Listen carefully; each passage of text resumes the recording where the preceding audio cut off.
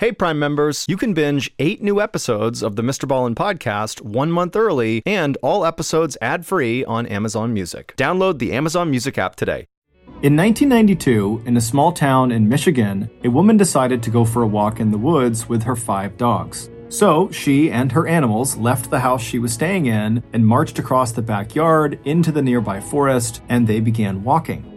A few hours later, one of those 5 dogs suddenly came bounding out of the forest back towards the house all by itself. When the woman's family noticed the animal, they knew something was wrong, so they rushed into the woods to see what was going on.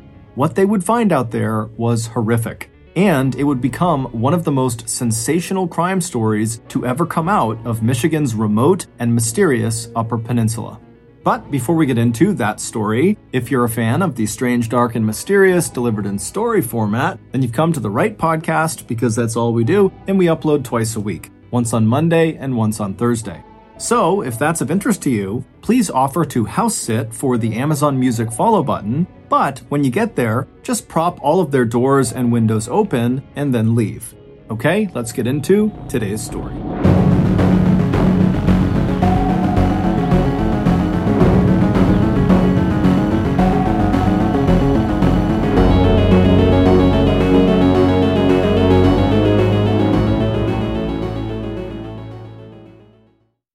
Audible lets you enjoy all your audio entertainment in one app. They offer an incredible selection across every genre, from bestsellers and new releases to celebrity memoirs, mystery and thrillers, motivation, wellness, business, and much more. Audible is like the place for thrilling audio entertainment with highly anticipated new releases and next listen recommendations. I personally am a huge fan of the Jack Reacher action series by author Lee Child. It's about this huge dude named Jack Reacher who basically just goes around the country destroying very deserving bad guys. And my favorite is called The Killing Floor, which also happens to be the very first Jack Reacher novel. As an Audible member, you can choose one title a month to actually keep from the entire catalog. This includes the latest bestsellers and new releases. New members can try Audible free for 30 days. Visit audible.com/Ballin or text Ballin to 500-500. That's audible.com/Ballin or text the word Ballin to 500-500 to try Audible for free for 30 days. Audible.com/Ballin. You know that's the sound of another sale on your online Shopify store, but did you know Shopify powers selling in person too? That's right, Shopify is the sound of selling everywhere, online, in store, on social media, and beyond. With Shopify, you get a powerhouse selling partner that effortlessly unites your in-person and online sales into one source of truth. Track every sale across your business in one place and know exactly what's in stock. Connect with customers in-line and online. Shopify helps you drive store traffic with plug-and-play tools built for marketing campaigns from TikTok to Instagram and beyond. Get hardware that fits your business, take payments by smartphone, transform your tablet into a point-of-sale system, or use Shopify's POS Go mobile device for a battle-tested solution. Plus, Shopify's award-winning help is there to support your success every step of the way. Do retail right with Shopify. Sign up for a $1 per month trial period at shopify.com/MrBallin, all lowercase. Go to shopify.com/MrBallin to take your retail business to the next level today. Shopify.com/MrBallin.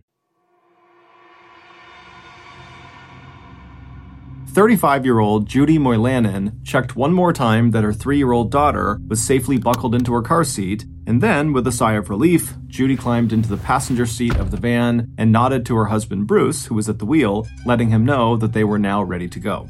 The car engine was already on, and the inside of the vehicle was nice and warm, and in another minute, they had backed down the driveway of their neat brick ranch house directly onto U.S. Route 41. It was Thanksgiving Day, November 26th, 1992, and even now, hours before they would sit down to the traditional turkey dinner and prayer of gratitude, Judy was already feeling a little unaccustomed rush of happiness as she and Bruce headed west along 41 towards Judy's parents' house where they would spend the holiday weekend. Just 2 days ago, Judy had wondered if this trip would even be possible. Here, in Michigan's remote Upper Peninsula, Thanksgiving is almost overshadowed by the state's 2-week-long deer hunting season that spans the last 2 weeks of November. It's a time when the biggest fashion trend is blaze orange, and even visitors to the little town of Harvey, where the Moylanens lived, were more likely to ask each other, "Did you get your buck yet?" than they were to just wave and say hello.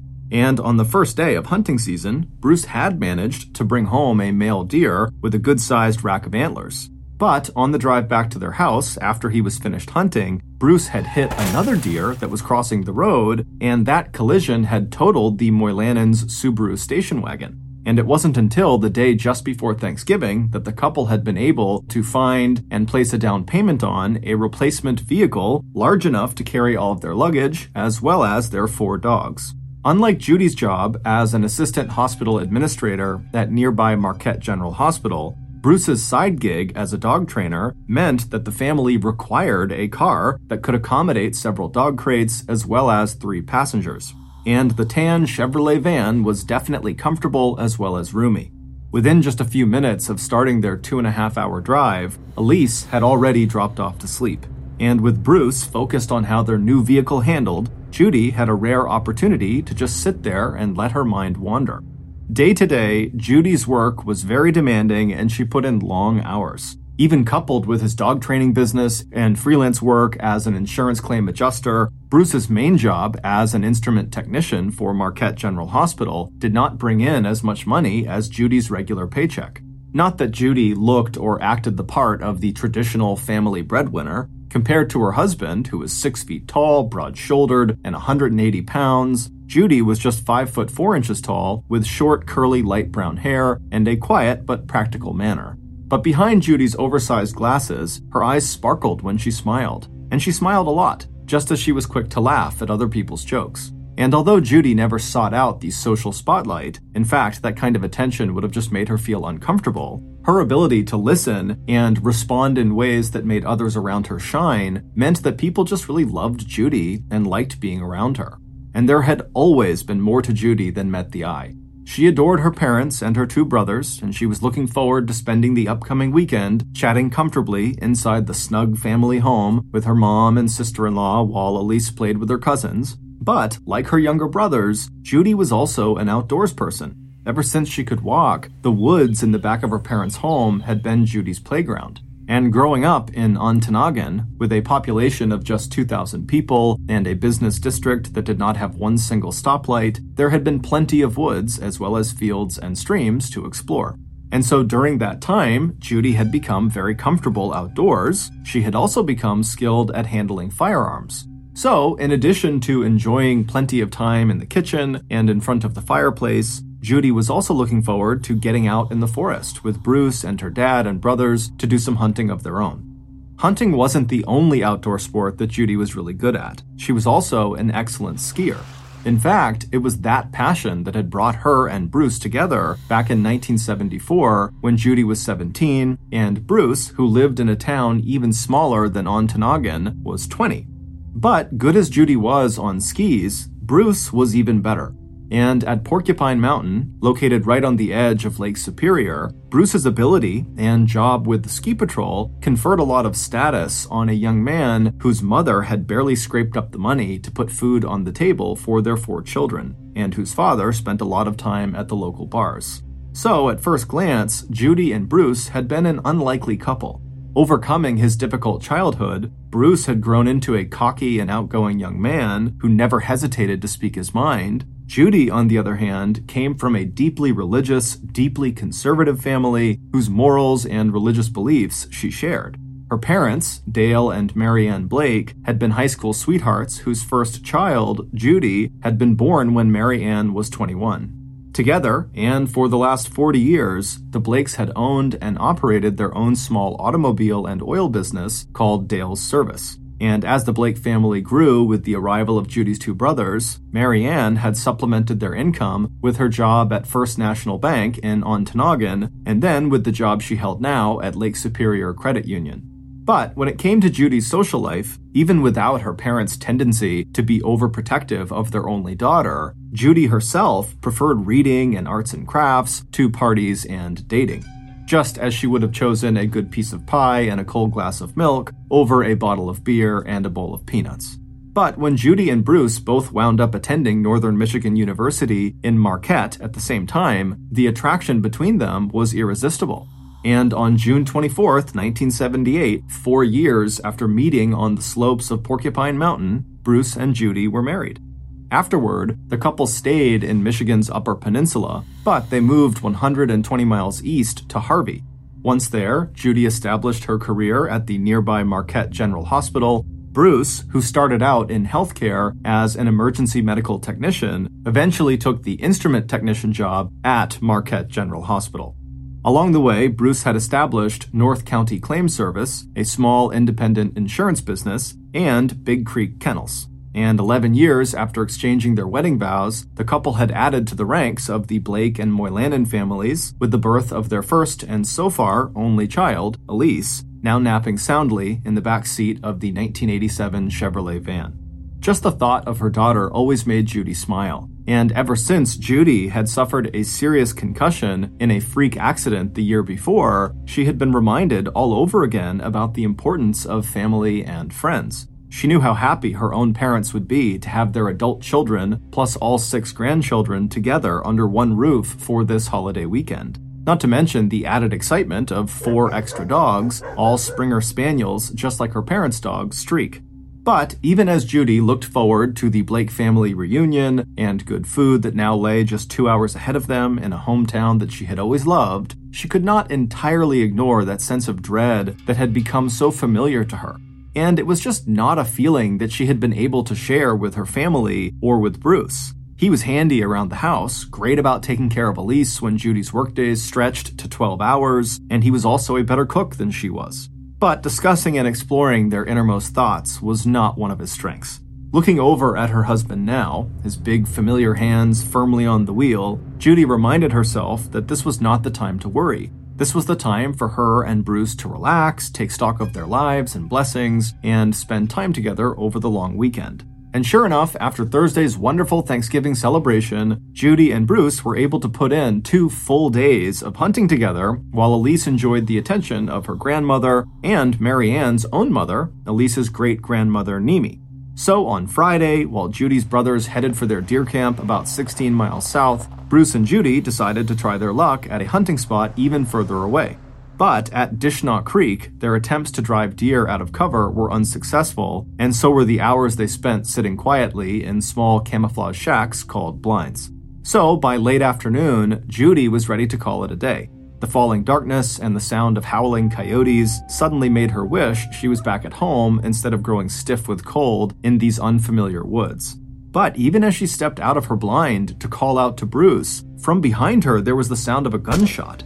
Down a small hill and across the creek in front of her, Bruce was so alarmed by the sudden noise he practically leapt out of his blind, hoping it was Judy who had fired at a deer. Instead, he saw his wife approaching through the dark, just carrying her flashlight, not her rifle. The shot had been so close to where Judy was standing that the whole episode shook both of them.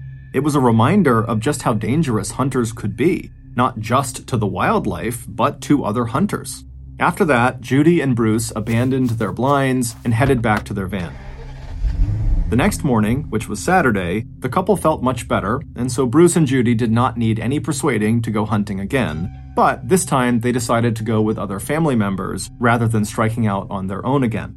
Especially with hunting season about to close, everyone knew there were bound to be some hunters out in the woods who were going to be shooting at anything just to get that last buck. And by the time Judy woke up on Sunday morning, her only regret of the weekend was that her 4-day holiday was just hours from being over. She and Bruce had both come back empty-handed from hunting the day before, but better that, Judy thought, than just wounding a deer. That's what had happened to her cousin Mike, who had asked Bruce to get up early that morning and go back into the woods to see if they could find this wounded deer and put it out of its misery. As for Judy, while Bruce was out hunting, dropping in on some friends, and running errands before their return trip that evening back to Harvey, Judy was content to stay home with her sisters-in-law, her mom, and Grandma Nemi. After her mother had served up their traditional post-Thanksgiving lunch of turkey casserole, Judy was also glad to have the chance to give her mom a break. So, after everyone had finished eating, Judy urged her mother to take some time alone in her little office to relax and catch up on some bookkeeping for work, while Judy cleaned up and did the dishes. By about 1:15 p.m., Judy had the kitchen and dining room all squared away. Hanging the dish towel on its usual hook, Judy glanced at her watch and decided that now was a good time for her to take the 5 dogs out for their afternoon walk. Her younger brother, Jerry, and his family, who lived 4 hours away in Wisconsin, were planning to leave on Tanagan by 2:30, so Judy had just about an hour before she needed to be back with the dogs. As Judy pulled on her black down jacket, her parents' dog, Streak, was practically dancing with excitement at the signs that he was about to go outside. But it was the 4 much more obedient Moylanen dogs, kenneled outside, who really needed the exercise. They were the ones with a long night of travel ahead.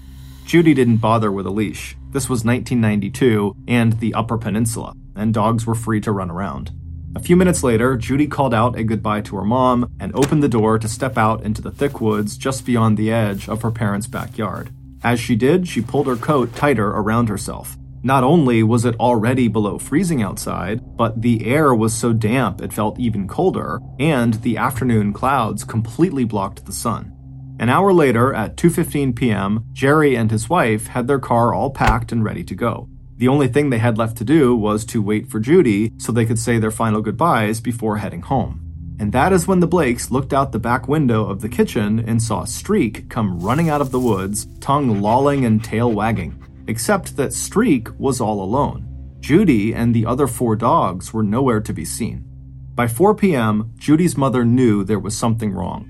For the past hour and a half, Mary Ann had been telling herself that Streak, who was not nearly as well trained as Judy and Bruce's dogs, must have just decided it was time to go home. And Judy was probably still out in the woods thinking Streak was out there too, lost or just wandering around.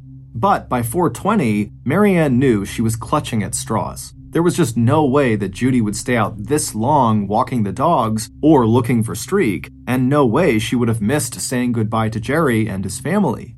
So, with Bruce and Mary Ann's husband and her other son and his family all out of the house, Mary Ann decided to leave little Elise with her great-grandma Nimi and go find Judy herself. And minutes later, Mary Ann was at the door putting on her coat and boots, but Mary Ann's first attempt to find her daughter failed. In fact, when Mary Ann had blown the dog whistle she brought with her, the sight of the 4 dogs running in her direction and still no sign of Judy had only served to turn Mary Ann's sense of worry into outright fear. And by the time she had managed to get the dogs back in their kennels and return to the woods, Mary Ann was on the verge of tears. So she didn't hesitate when her neighbor, Bill Dorvanen, who had seen the older woman picking her way into the woods, offered to help with the search. And grabbing his flashlight, Bill now led the 2 of them deeper into the woods. It was about 5 p.m., and the sun was just 10 minutes away from setting when Bill saw Judy's body. Mary Ann's only daughter was right in front of them, lying across the trail on her left side, her eyes open and blank in the glare of the flashlight. Judy's head was resting on a slight rise, and her feet were partly submerged in a pool of icy water. When Bill carefully turned Judy over onto her back, her arms fell to either side, and a moment later, both Bill and behind him, Mary Ann, could see that Judy's upper right chest was completely soaked in dark red blood. It didn't take long for the local sheriff's deputy and emergency medical technicians who had responded to Bill's 911 call to confirm what Bill and a hysterical Mary Ann already knew, that Judy was dead. In fact, by the time those first responders had reached the scene at about 5:20 p.m., Judy's body was already showing signs of rigor mortis, a stiffening of her limbs that suggested Judy may have already been dead for as long as 3.5 hours. Before the medics removed Judy's body, Sheriff's Deputy Tom Cusino had done the best he could to gather any evidence of what might have happened to Judy. Even though it looked like a tragic hunting accident, law enforcement would still need to find out exactly what happened and who may have fired the stray bullet that had killed Judy. But even though the deputy had made sure to take plenty of pictures of Judy's body and the surrounding area, all he could really see were scattered leaves and dog prints. And he already knew from talking to the Blakes' neighbor that one critical piece of evidence, the original position of the victim's body, had already been compromised when Bill had shifted Judy's body to check for signs of life. Now, after taking Mary Ann to stay with another neighbor, Bill had rejoined the deputy and told him everything that Mary Ann had said about why she was out in the woods looking for her daughter in the first place, how Judy's walk with the dogs had lasted far too long, and how Streak had come without Judy. In answer to the deputy's questions, Bill said no, this was not an area where people generally went hunting. It was too populated and too close to the 8 or 9 families, like the Blakes and Dorvanens, that lived right behind the woods on Cherry Lane. Then, together with one of the ambulance drivers, all 3 men used flashlights to search for any sign of the bullet or bullets that had nearly ripped Judy's body in half. It seemed likely that the shot had come from a rifle, a type of gun that ejects its spent shell casings after firing, but after tramping around in the woods in the dark, the search did not turn up either a casing or a bullet.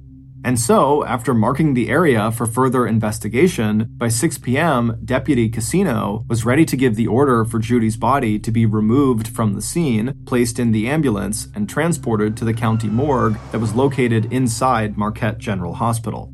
Deputy Casino already knew that the 12-person Ontonagon Sheriff's Department, which did not include crime scene techs, would have to get help from the state to investigate Judy's death. And that call for assistance went out to State Police Sergeant Detective Bill Ball at about 6:40 p.m., a little over 5 hours after Judy had left her parents' home to go walk the dogs. After getting the message that a woman had been found dead out and back of Cherry Lane in Ontonagon, 67 miles to the south, the 21-year veteran investigator immediately hopped into his cruiser. And an hour and a quarter later, Detective Ball was standing in the Ontonagon Sheriff's Department, listening intently to Deputy Casino summarize what law enforcement had found and done so far.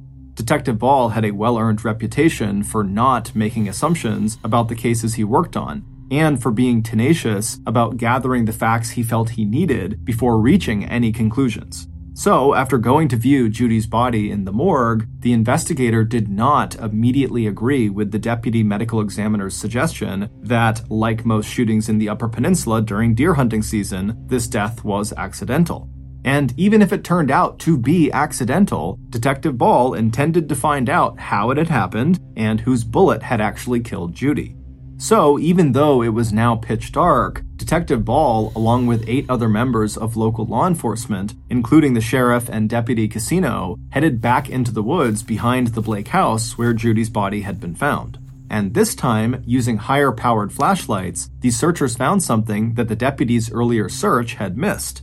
About 37 feet west of where Judy's body had been found, the sheriff was standing under a maple tree and pointing upwards with his flashlight at a fresh horizontal scar in the tree bark. Looking at that mark, both the sheriff and the detective knew they had just gotten their first potential break in the case. Because if that slash on the tree had been made by the bullet that killed Judy, then maybe they could figure out the bullet's trajectory and find the bullet as well as a spent shell casing that would help them identify what kind of weapon killed Judy. Detective Ball decided to order tracking dogs out at the scene for 9 a.m. the next morning, but in the meantime, at about 10:30 p.m., the detective decided it was time to talk with the grieving family. Deputy Casino, who had informed the Blakes and Judy's husband at about 5 p.m. that Judy had been killed, now joined the detective, and a few minutes later, the 2 men were walking out of the woods towards the Blakes' home on Cherry Lane.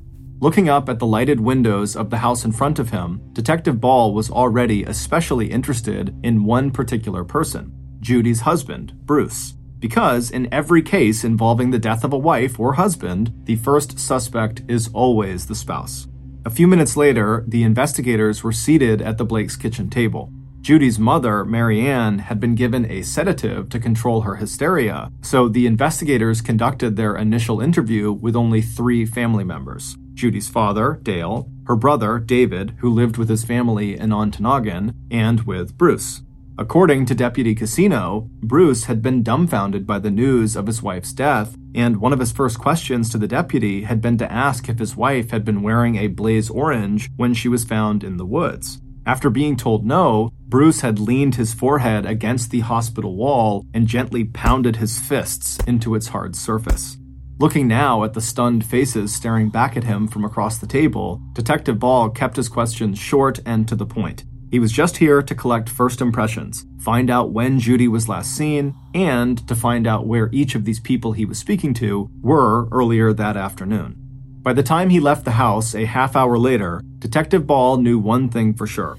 Every person at that table appeared to have a solid alibi for the 4.5-hour window between the time Judy left the house to walk the dogs and the time when her body was discovered.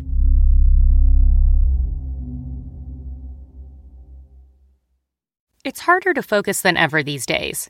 Thankfully, C4 has reinvented the energy drink game with C4 Smart Energy, the only energy drink clinically proven to provide enhanced mental focus, containing 200 milligrams of natural caffeine, a blend of vitamins, and zero sugar. It was formulated to support your well-being and help you feel your best, all while enhancing mental focus. From your brain to your body, C4 Smart Energy does it all. And tastes amazing. Look for Smart Energy in the beverage aisle at your local Kroger, Albertsons, and Safeway grocery stores. C4 Smart Energy. Stay focused. That's not just the sound of that first sip of Morning Joe. It's the sound of someone shopping for a car on Carvana from the comfort of home. That's a good blend. It's time to take it easy, like answering some easy questions to get pre-qualified for a car in minutes. Talk about starting the morning right. Just like customizing your terms so your car fits your budget. Visit Carvana.com or download the app to experience car shopping the way it should be. Convenient, comfortable.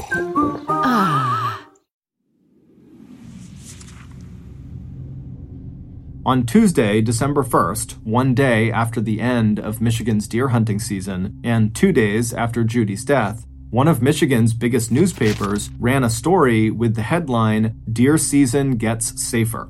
In that article, which attributed 4 deaths and 25 injuries to hunting accidents in the 1992 season that had just come to an end, Judy's death was listed as a possible 5th accidental fatality, but one that was currently being investigated by local and state law enforcement.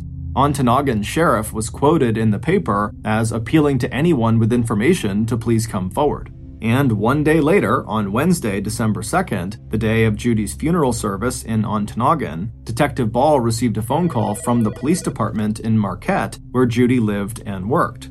An officer there was passing along information from an anonymous caller, information that made Detective Ball decide it was time to head for Marquette to take a closer look into Judy's work life as well as her personal life. In the meantime, local officers were able to pinpoint the likely time of Judy's death to about 2 p.m. That's the time that several residents in the area had each heard a single gunshot coming from the woods behind Cherry Lane on November 29th. Detective Ball also had officers check out other leads, possible criminals who had recently been released from police custody, reports of unidentified or strange people in the area where Judy was found, and reports of anyone in that area who was seen carrying firearms. In addition, assuming now that Judy had been killed at around 2 p.m., Detective Ball ordered officers to double-check every alibi provided to them by Judy's husband, father, brothers, and cousins, along with the alibis of any other family member who was not actually inside of the Blake household when Judy was shot. But it was Detective Ball's decision to call in an Ontonagon civilian to assist in the investigation that would eventually give police their first real breakthrough. Armed with his metal detector, 42-year-old Dan Castle had earned a reputation among Ontonagon law enforcement for being able to recover hard-to-find evidence lost in the Upper Peninsula's dense forests. Now, on Thursday, December 3rd, Dan Castle was standing with Detective Ball and Deputy Casino at the exact place behind Cherry Lane where Judy's body had been discovered. A chemical wash applied to the blaze mark on the maple tree 37 feet away had revealed the presence of lead, a metal that is commonly found in bullets. Now, the man with a passion for finding buried treasure had the difficult, if not impossible, assignment of finding the bullet that had passed through Judy's body and then ricocheted off of that tree 5 days earlier. And while Dan was looking for that bullet, Detective Ball headed for Marquette County, where the Moylanens lived and worked. If Judy's death had not been an accident, the detective needed to find out who might have wanted her dead and why. It didn't take long for the state police investigator to realize that the anonymous caller had been right. Judy's life and Judy's past were much more complicated than Bruce and her family had led them to believe. Judy's co-workers and supervisors at the Marquette General Hospital would soon tell detectives why it had taken almost 2 weeks for the Moylanens to replace the station wagon Bruce had totaled on the first day of hunting season. According to the rumor mill, Judy was facing some serious financial issues, and just scraping together $500 for a down payment on the 5-year-old replacement van had been a big challenge. It would also turn out that Judy had recently contacted several of her creditors to ask about restructuring her loans, and when the bank turned down her application to refinance the couple's mortgage, Judy had mentioned to one of her coworkers that she and Bruce might be facing bankruptcy. But aside from learning about the Moylanens' financial problems, when it came to suspects in what could either be an accident or murder, the investigation seemed to be hitting one dead end after another. None of the reports of other hunters or suspicious people in or near the place where Judy died had turned up any viable leads. As for Judy's husband and other family members, police had not been able to find any hard evidence that would link any of them to Judy's death.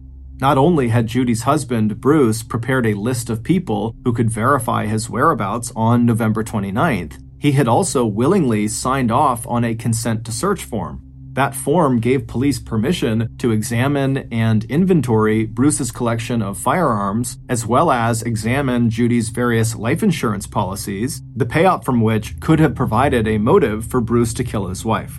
It would not be until mid-December that the state police investigator would get a series of tips that, together, would break the case wide open. The first of those tips came from Dan Castle up in Ontonagon. For 9 frustrating days, all Dan had found in the woods behind Cherry Lane were bottle caps and old coins.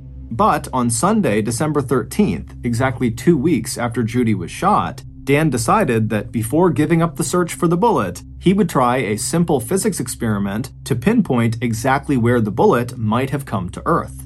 So, trading his metal detector for a slingshot and a pocket full of marbles, Dan stood in the exact location where Judy's body had been found and stooped to what he guessed would have been a point level with Judy's chest, where the bullet likely entered her body. Once in this position, Dan fired marble after marble at the blaze mark on the maple tree, and each time the marble ricocheted off the blaze, he made a careful note of where the marble landed. Once he had a cluster of marbles all in the same general area, Dan pocketed his slingshot and again took up his metal detector. And sure enough, in that area where the marbles had clustered, just 77 feet away from the maple tree and buried under a 2-inch layer of snow, Dan discovered a fresh bullet lying on top of the dead leaves that blanketed the ground. Dan grabbed his radio, and an hour later, Detective Ball was standing in the woods with Dan, both of them looking down at this critical new piece of evidence. And when the Marquette State Police Crime Lab ballistics expert arrived for work the next morning, Detective Ball was there waiting, sealed evidence bag in hand. And before the day was out, Detective Ball had 2 more important pieces of information. Crime tech experts had confirmed the .30 caliber bullet that Dan had recovered had in fact killed Judy. Embedded inside the bullet were not only traces of wood from the maple tree, but also fibers from the jacket and shirt that Judy had been wearing the day she was shot. The analysis also showed that Judy's death was no accident. According to the ballistics expert, the bullet was still rising as it passed through Judy's body before ricocheting off the maple tree, which meant it had been fired not from some great distance away, but at close range, and by someone who had put the sights of their guns squarely on Judy's chest. And by the end of that day, the lab had also provided Detective Ball with a list of guns that could have fired a .30 caliber bullet and left distinctive markings that matched the ones they found on this particular bullet. On the same day that Dan Castle had discovered the bullet that killed Judy, Detective Ball received a final tip from a hospital administrator at Portage Hospital in Hancock, Michigan, about 2 hours north of Marquette General Hospital, where Judy also had a job in hospital administration. 36-year-old Gail Lampinen wanted to talk with police about a person who she claimed had been stalking her and who also might have a connection to Judy's death. 2 weeks later, Detective Ball would hear a similar story about the same stalker from another hospital employee, Judy's good childhood friend, Leanne Wysocki, who was employed as a nurse at Marquette General Hospital. But it wasn't until Gail opened a box of sweaters that this stalker had given her as a gift that the police were able to connect all this information together to finally uncover the identity of the person who killed Judy Moylanen. and what they discovered would become one of the most sensational crime stories to ever come out of Michigan's remote and mysterious Upper Peninsula.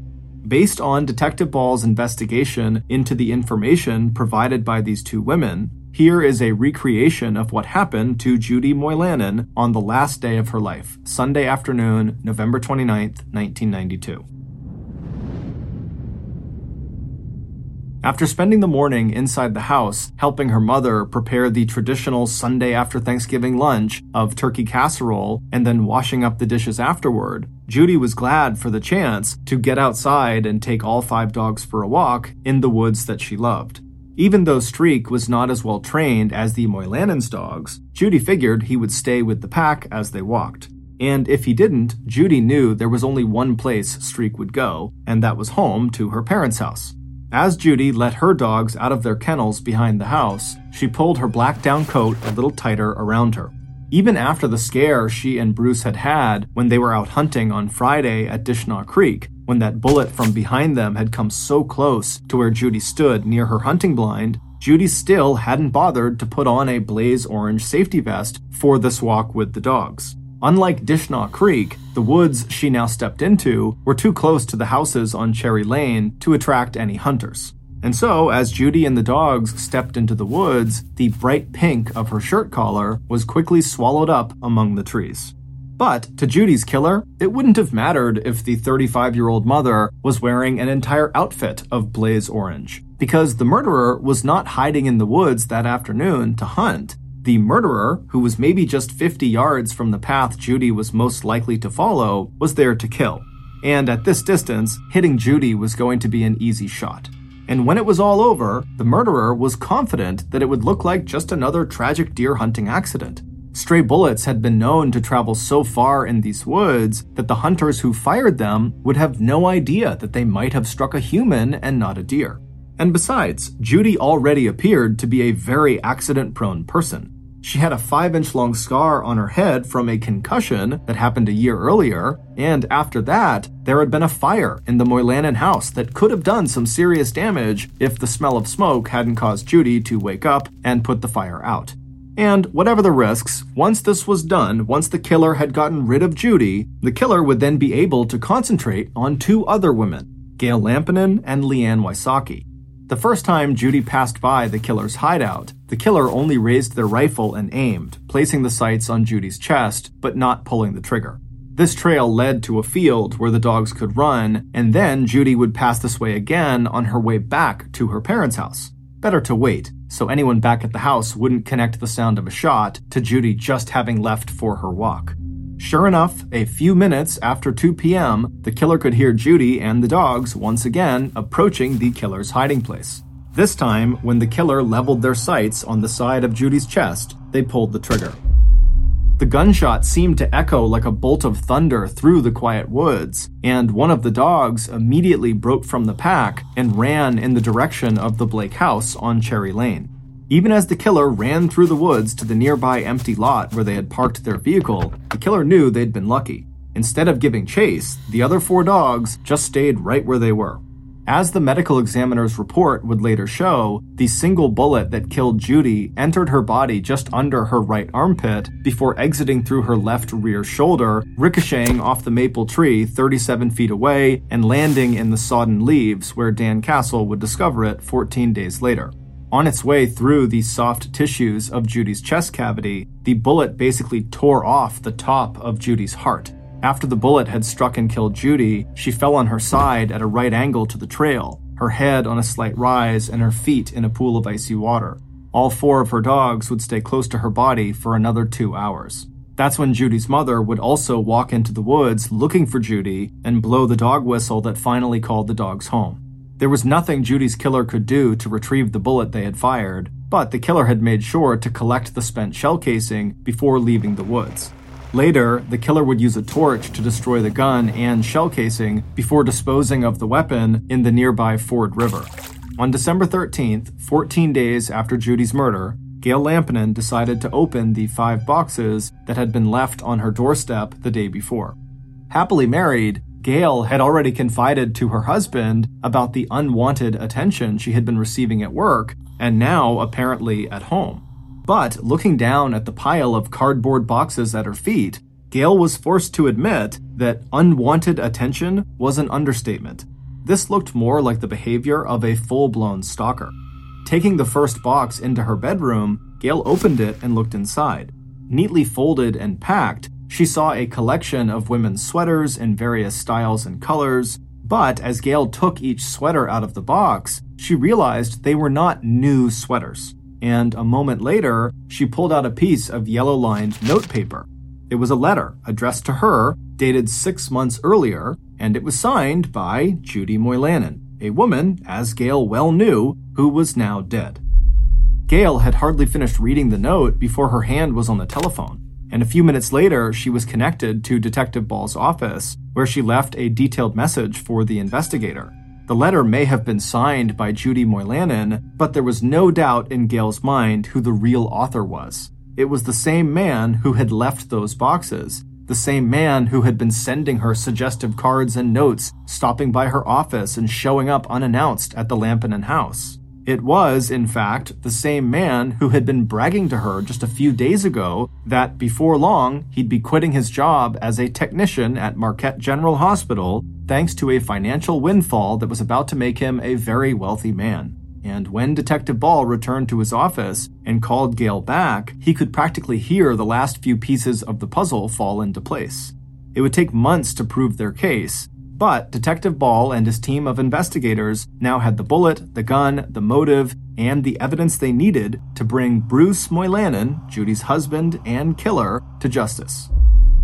It would turn out the Moylannons' financial problems could all be traced to Bruce's poor money management, bad business decisions, and potentially fraudulent activity involving his insurance company, North County Claim Service. But Judy had only recently become aware of just how bad their money situation was. It was only when the couple's application to refinance their home was turned down that Judy had called the bank and realized that because of Bruce's money mismanagement, the family was facing possible bankruptcy and legal action. And, as Judy confided to a close friend, over the following weeks, Judy was learning more and more things about Bruce that made her scared and unhappy. Meanwhile, when Judy confronted Bruce about their precarious financial situation, Bruce became convinced that Judy would divorce him and take half of all of his assets. To Bruce, a much better option was to kill his wife and make it look like an accident. And while Bruce had insisted to police that the payout on Judy's insurance policies could hardly amount to more than $40,000, when police had searched Bruce's house in mid-December, they realized he was lying. While no single insurance policy on Judy was worth a fortune, Bruce had made sure he had taken out multiple policies on his wife. Hidden in an attic crawl space in the Moylannon house, Detective Ball had found a whole packet of those policies. And in the event of an accidental death, when the payout doubled, like a deer hunting fatality, when you added all the policies together, Bruce stood to walk away from Judy's death with a total of more than $300,000, an amount that would be worth $637,000 in 2022. The Moylannons' paperwork also revealed that in addition to a financial motive for wanting Judy dead, Bruce did in fact own a rifle that could have fired the fatal bullet that Dan Castle recovered. Listed as one of Bruce's assets on a loan application was a Remington 300 Savage, one of the weapons that the state crime lab said could have caused the distinctive riflings on the bullet that killed Judy. As for Bruce's alibi, he lied about that too. And once police interviewed every person on Bruce's list, they realized Bruce could not account for where he was between 1:45 and 2:45 on the afternoon that Judy was killed. But even though recent financial problems may have pushed Bruce and Judy to the breaking point, serious problems in the marriage had shown up at least 2 years earlier. That's when Bruce met Gail Lampinen at Portage Hospital when he was making a delivery there. Known throughout the hospitals in the area as an aggressive and awkward flirt, Bruce seemed to have fallen especially hard for Gail, even though she and her husband did their best to discourage Bruce from visiting and calling Gail. And once Judy was dead, Bruce launched an all-out romantic assault on Gail, one so obvious it prompted that first anonymous tip to police in Marquette, in which the caller reported that Bruce was stalking a hospital employee. As for the letter Gail had found, enclosed with the boxes of sweaters Bruce had dropped off at the Lampinen house, Bruce, writing as Judy, told Gail that the couple had grown apart and would soon be getting a divorce, and that Bruce would need Gail's help in finding a new partner, a woman exactly like Gail herself. But even without the handwriting analysis that confirmed Bruce was the author of the so-called sweater letter, it was the postscript at the end of the note that convinced Gail that Bruce had written the letter as a way of speaking directly to her. Quote, P.S. Don't tell the prospects, but believe it or not, Bruce is incredible in the sack. Not that Gail was the only target of Bruce's unwanted advances. The day after Judy's funeral, Bruce also started hitting on Judy's best childhood friend, Leanne Wysocki, a nurse at Marquette General Hospital, even going so far as to suggest that she might want to move in with him and 3-year-old Elise. And as Leanne reported to Detective Ball in late December, Bruce had told Leanne details about the shooting that had not been made public and that only Judy's killer would know, like exactly how the bullet had entered Judy's body just when her arm was swinging back, and how it was the perfect timing of that shot that resulted in the massive internal injuries that killed his wife. It would also turn out that Bruce may have made 2 earlier attempts on Judy's life. Back in 1991, so a year before Judy was killed, he apparently pushed an 85-pound chimney block off the roof of their house onto Judy's head. If the block had not glanced off of her head, Judy likely would have died rather than sustaining a severe concussion that put her in the hospital for 3 days with no memory of what had happened to her and a 5-inch gash on her scalp. A few months after that, Judy woke up one morning and found the house full of smoke.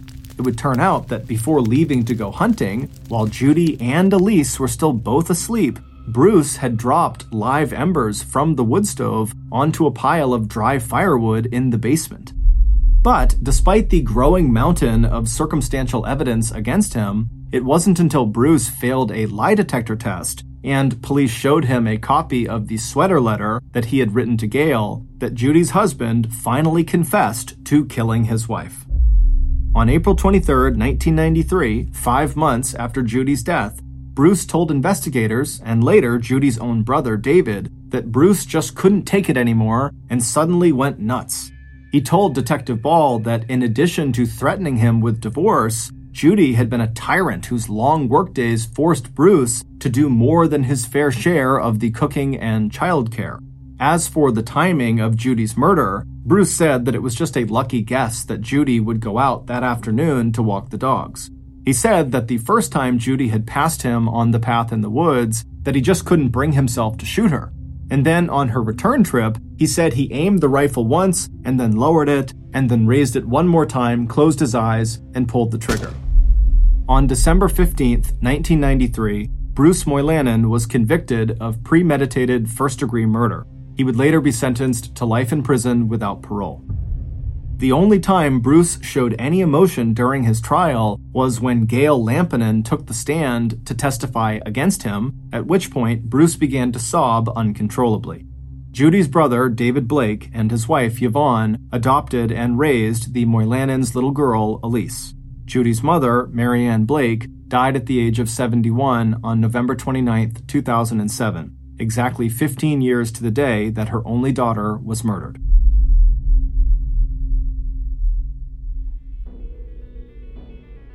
Thank you for listening to the Mr. Ballin podcast. If you got something out of this episode and you haven't done this already, please offer to house sit for the Amazon Music follow button, but when you get there, just prop all their doors and windows open and leave. This podcast airs every Monday and Thursday morning, but in the meantime, you can always watch one of the hundreds of stories we have posted on our main YouTube channel, which is just called Mr. Ballin. Consider donating to our charity. It's called the Mr. Ballin Foundation, and it provides support to victims of violent crime as well as their families. Monthly donors to the Mr. Ballin Foundation Honor Them Society will receive free gifts and exclusive invites to special live events. Go to mrballin.foundation and click Get Involved to join the Honor Them Society today. If you want to get in touch with me, please follow me on any major social media platform and then send me a direct message. My username is just @MrBallin, and I really do read the majority of my DMs. Lastly, we have some really cool merchandise, so head on over to shopmrballin.com to have a look. So that's going to do it. I really appreciate your support. Until next time, see ya.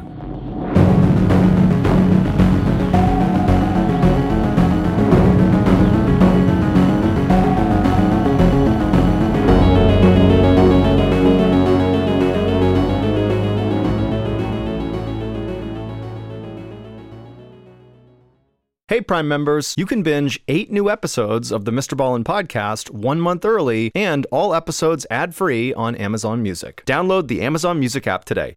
And before you go, please tell us about yourself by completing a short survey at Wondery.com/survey. Have you ever wanted to just start again? Quit your 9 to 5, skip town, and go escape to a desert island of your dreams? Well, that's exactly what Jane, Phil, and their 3 kids did when they traded their English home for a tropical island they bought online at a bargain price. But soon, they all discover that paradise has its secrets, because the locals claim the islands belong to them. And for Jane and Phil, family life is about to take a terrifying turn. From Wondery, this is The Price of Paradise, the real-life story of an island dream that turns into a living nightmare, one which leads to kidnap, corruption, and murder. Follow The Price of Paradise wherever you listen to podcasts, or binge the entire season ad-free by subscribing to Wondery Plus in the Wondery app or on Apple Podcasts.